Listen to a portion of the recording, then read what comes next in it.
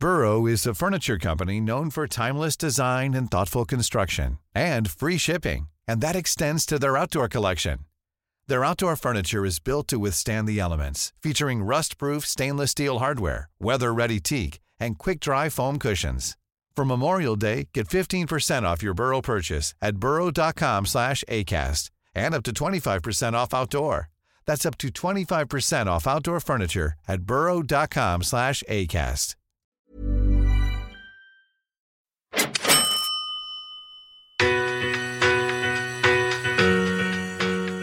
It's really about understanding how far you can push yourself when you don't have any other responsibilities.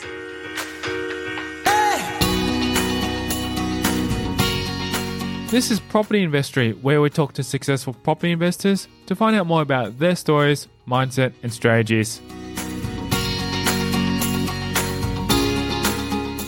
I'm Tyrone Shum, and in this episode, we're excited to be talking to Veronica Morgan, co-host of Location Australia, and owner of Good Deeds Property Buyers.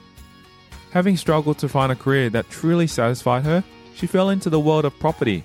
Fast forward a few decades, and she is now recognised as one of Sydney's expert property buyers.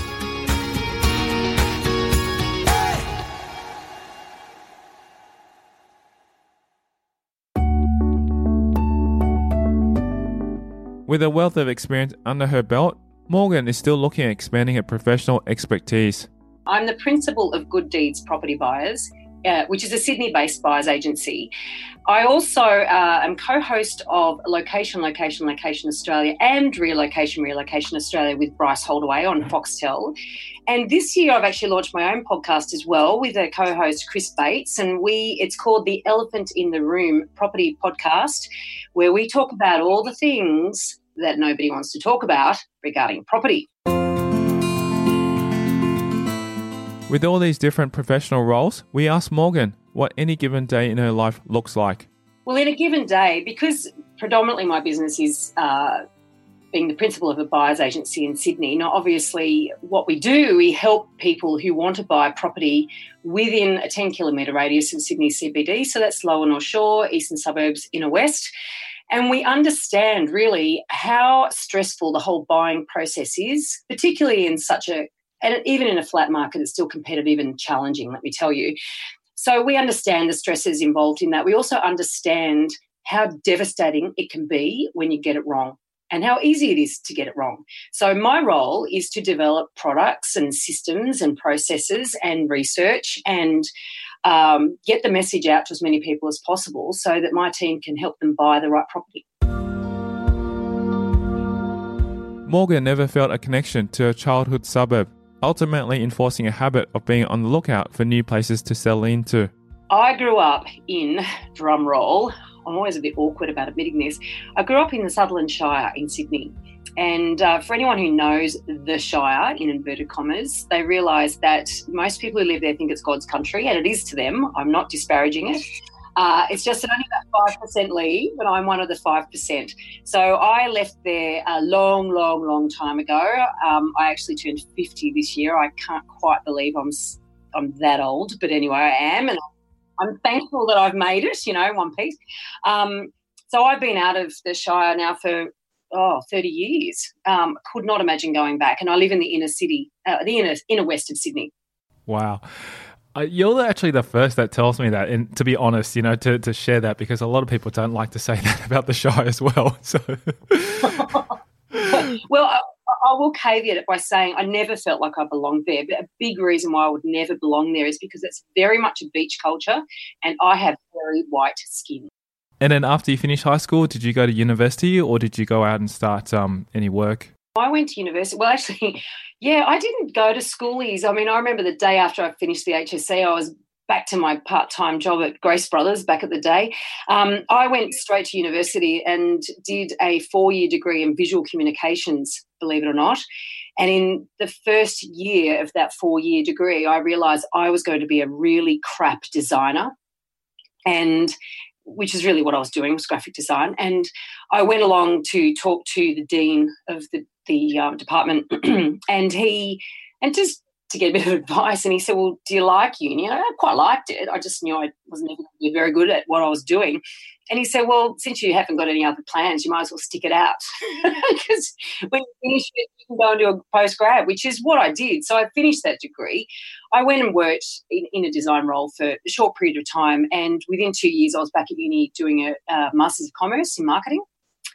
And I did marketing for some time. I also, when I was at university, I made sure I did accounting modules as well. And I remember learning negotiation in an accounting module, which is a bit odd now I come to think of it. But I did that because in the businesses that I worked for other people, I could see that marketers and finance people seemed to be always at loggerheads. So I wanted to understand why. And in my very first lecture, I did understand why, and it was because of the word control. And accountants love using that word. And I was like, wow, that's why marketers and accountants really struggle to get on, because of this whole idea of control. And anyway, I learned a lot. It was great. I got that under my belt. And from there, I moved actually into recruitment, where I learnt the art of selling. And cutting a long story short, after a couple of years in recruitment, I did really well, but I hated it, absolutely hated it. And I really wanted to get into hospitality. So that's where I went.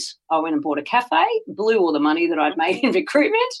And that's what led me to property, because after 2 years in hospitality, where I really felt that my love of that industry was well and truly exhausted, I realised I had to go and earn some money. I was always interested in property. I liked the sales side of recruitment. I also looked at the sales process of, finding a property, finding a buyer, putting them together, very similar to the recruitment process, finding a job and finding candidates and putting them together, except that I didn't have to get my buyer to like my vendor. That was really good. And, very different in recruitment. And I did that for 6 years. And after 6 years, and I did very well in real estate sales, and I really enjoyed it for most of that time. But after the 6 years, I really got to the point where I needed a bigger challenge. And that is really how I ended up getting into the buying side of things. Back then, being a buyer's agent wasn't a common profession. Morgan reveals how she ended up in a never-before-seen role. Well, in 2006, I was starting to look at other ideas and projects, and I toyed with the idea of actually going to business with my bosses and opening up another agency with them.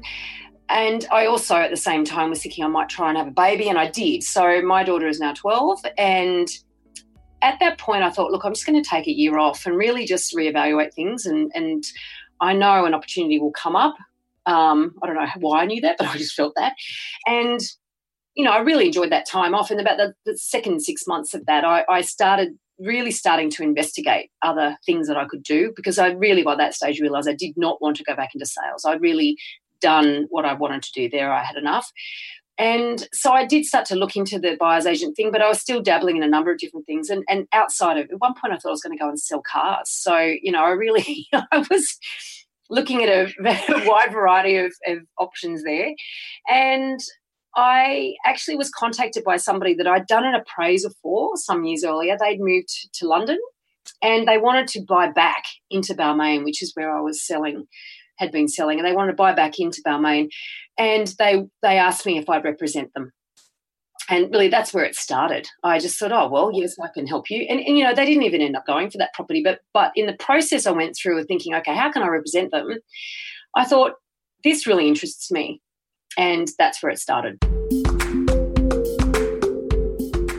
Reflecting on the beginnings of her property investment journey, Morgan recalls whether her parents had any influence in her jump into real estate.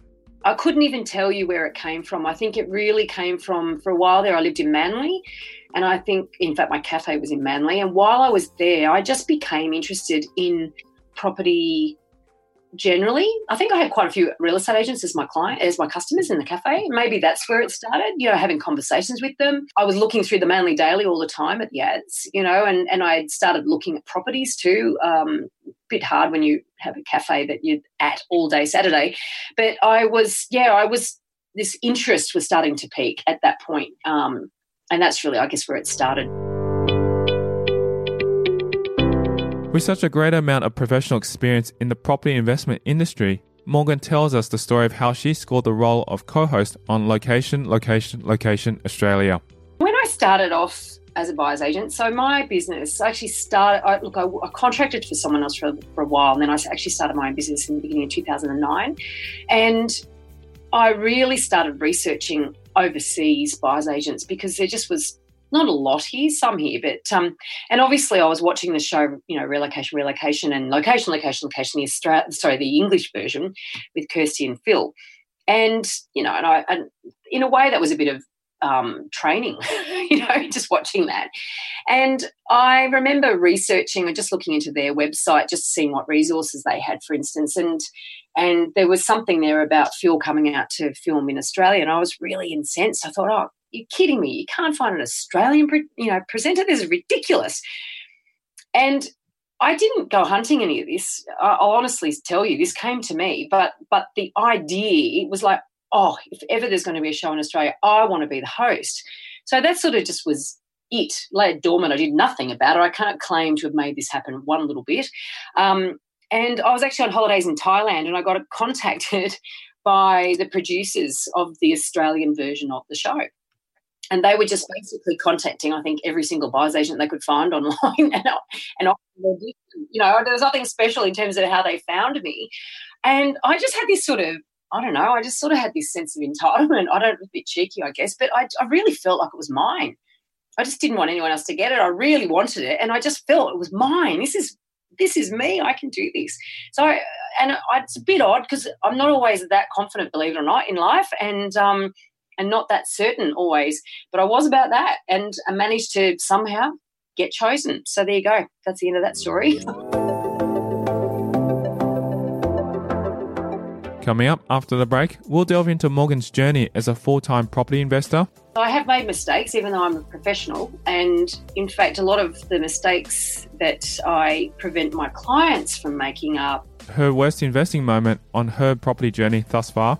I was under the impression, shall we say, that I could buy without having to sell. Then I realised I had to sell, and then all of a sudden I was under absolute pressure to get that sold. The point at which everything clicked for her?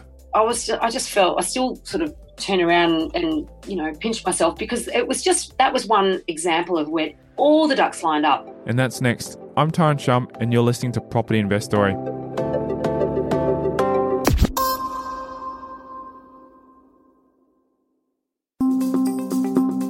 Hey podcast listeners, are you interested in small investments with big profits?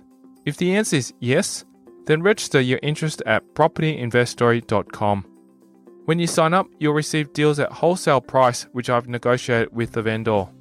These deals generate positive cash returns from day one, and I only send these out exclusively to my community.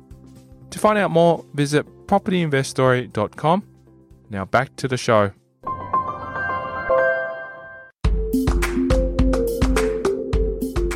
Morgan's first investment happened in her mid-20s, where she was unsure of what she was getting herself involved in. I have made mistakes, even though I'm a professional. And in fact, a lot of the mistakes that I prevent my clients from making are, rooted in my learning from my own mistakes. My first ever property I bought when I was 26 or 27, I'm trying to remember now. It was at the suggestion of a boyfriend, believe it or not. And it was while I was in recruitment. And I think I was 27. And it was while I was in recruitment. So I was earning good money. And he suggested, I've got a friend who's got this development in Chippendale or wherever it was, and, you can buy a one-bedroom property for X amount of dollars. You should do that. And so I went off to look at this brand new development and the apartments that I could afford, or I thought I could afford, and I was mortified because they were horrible. And to this day, I'm very glad I didn't buy one. But what it did do, it got me started. I went, right, that's it, I'm out. And so I started looking, and I actually did buy a brand new property, as it turns out. And I think it was back in the days, it was in the late 90s or mid-90s, and where you could actually buy at a reduced price, not like today. And I think I did all right. I actually lucked it. I actually bought a studio. It was a very well-designed studio. Back in the day, I could borrow 95% of it. I think stamp duty was like $3,000. it was a great foothold. I actually lived in it for a year, and then I kept it as an investment for a number of years and ended up selling that in order to buy my first house. And so the capital growth of that property gave me the deposit on a house, and I couldn't have saved it as fast as it made it in terms of property growth. There was a hell of a lot of luck in that. Some of the mistakes were that really I didn't push myself. I was very safe in terms of what I bought. I could have afforded more. I didn't have anyone to guide me really, other than the boyfriend suggesting that I buy something. That was it. So I didn't know where to go to get advice. I didn't know you could get advice. Maybe I couldn't back then. I don't know. But my parents were no help because they've never invested. I mean, they've owned their own home, but that's it. So I didn't have the network around me or the support structure to make the best decision I could have made. But I made an okay decision. Morgan recalls a high-pressure experience of one of her worst property investing moments. When I sold that property, I bought a house with my then husband, and we used, obviously, the fact that I had that property with the equity I had in that property as effectively the deposit. But because it was less than 50 square metres, in fact it was less than 40 square metres, it was 36 square metres, the bank had changed all their rules, and they would, even though it was actually positive cash flow, that property as well, and it was really frustrating to me that the bank forced me to sell it because it was under their threshold in terms of size. And that was really infuriating. And it actually put me under quite a lot of pressure because, once again, I didn't have good advice, didn't have good access to good advice. So I bought, mortgage broker told me that I could, or the bank told me that I could, hang on, let me just go back here. I'm trying to remember exactly the chronology here some years ago. I was under the impression, shall we say, that I could buy without having to sell. Then I realised I had to sell, and then all of a sudden I was under absolute pressure to get that sold prior to me settling on the house. So that was scary because I really felt really felt quite exposed at that point in time, and I was pretty panicked. Anyway, managed to get it sold and got it sold for a fair price, and you know, the rest is history. So that was a sticky, and that was back to not getting good advice and not knowing what I didn't know, so therefore I didn't ask the right questions. I mean, from that experience, I would say you probably definitely mentioned many times getting good advice and getting the right guidance really makes a difference. If there was that kind of thing, how would you have looked at it differently to go into buying property back then? I know this is all hindsight stuff, but it'll be interesting to know. Well, in hindsight, okay, so before buying that first property, first of all, I would have gone to a broker and understood my full borrowing capacity first. Because what I did, I just looked for pretty much cheap property because I didn't like the idea of carrying debt. So I easily serviced that property, that loan, and I could have borrowed more and serviced more. So that is the first thing that I did wrong, because of course when you're young and you've got good earning capacity, you don't have any responsibilities such as children or the rest of it, that's your peak accumulation phase. Now I know it's got a name. You know, I didn't know that back then, and so I missed an opportunity. So it was an opportunity cost, I guess, of buying a too smaller asset. And as it turns out too, in hindsight, back then I didn't know that 50 square metres was going to become a magic number. You know, and that was going to change things.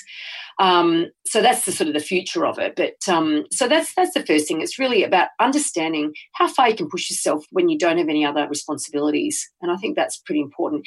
I will say though, it was in an excellent location, and that is really what did the heavy lifting with it. So I made a mistake on the actual asset, but the location meant it sort of covered off that mistake. Now, you can do so much better if you have a location and you make sure you get an excellent asset. You can absolutely supercharge capital growth. So that was a mistake there, and that's something I know through learning through that. Obviously, I pass that knowledge on to my clients. And then, of course, exchanging contracts on a house, thinking that I had sort of this luxury of time as to when and where I chose to sell the apartment. That was a massive risk I took, and I didn't even realise I was taking it.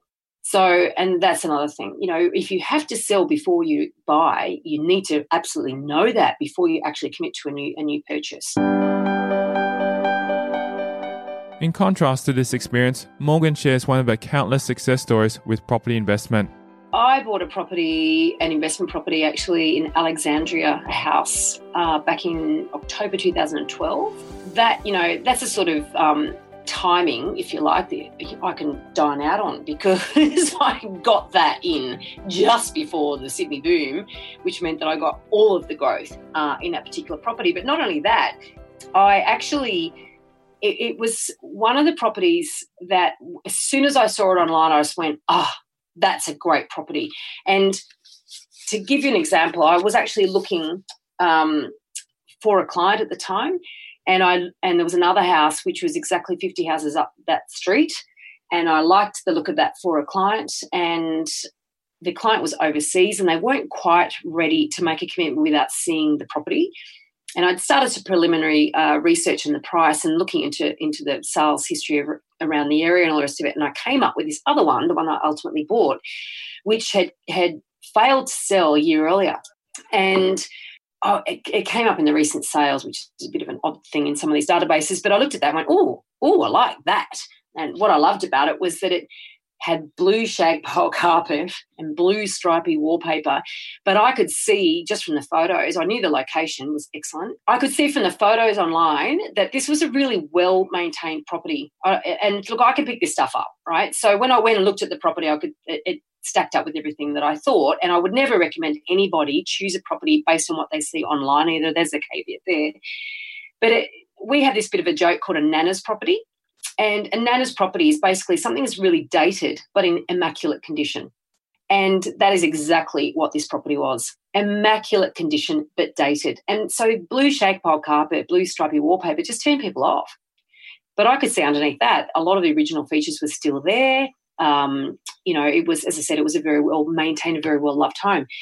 And I managed to pick it up because, funnily enough, it happened to be about to be placed back on the market. And I picked it up at the same price that their best offer had been a year earlier. And I still sort of turn around and, pinch myself, because that was one example of where all the ducks lined up, all my knowledge as to what to look for, what constitutes a good property, how I found it was a little bit left of centre. The timing was absolutely perfect.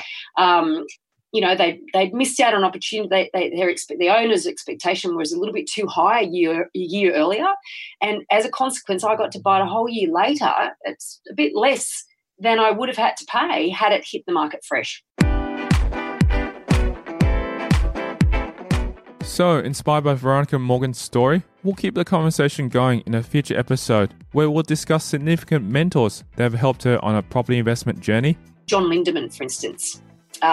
He's been around a long time, and I find his approach just a little bit different. So I would say he's a mentor. Details on her property investment habits. Well, I drive everyone nuts, right? Because I have this approach to life. It's continual improvement. What she's excited about for the future. I'm changing my debt structure a bit, and I'm actually about to renovate another property, which is my home again. And that's next time in a future episode of Property Investory. Also, are you interested in small investments with big profits? If the answer is yes, simply text me your email address to 04 99 88 10 40 to register your interest. When you sign up, you'll receive deals at wholesale price, which I've negotiated with the vendor. These deals generate positive cash returns from day one, and I only send these out exclusively to my community. To find out more, text me your email address on 04 99 88 10 40. Thanks for listening.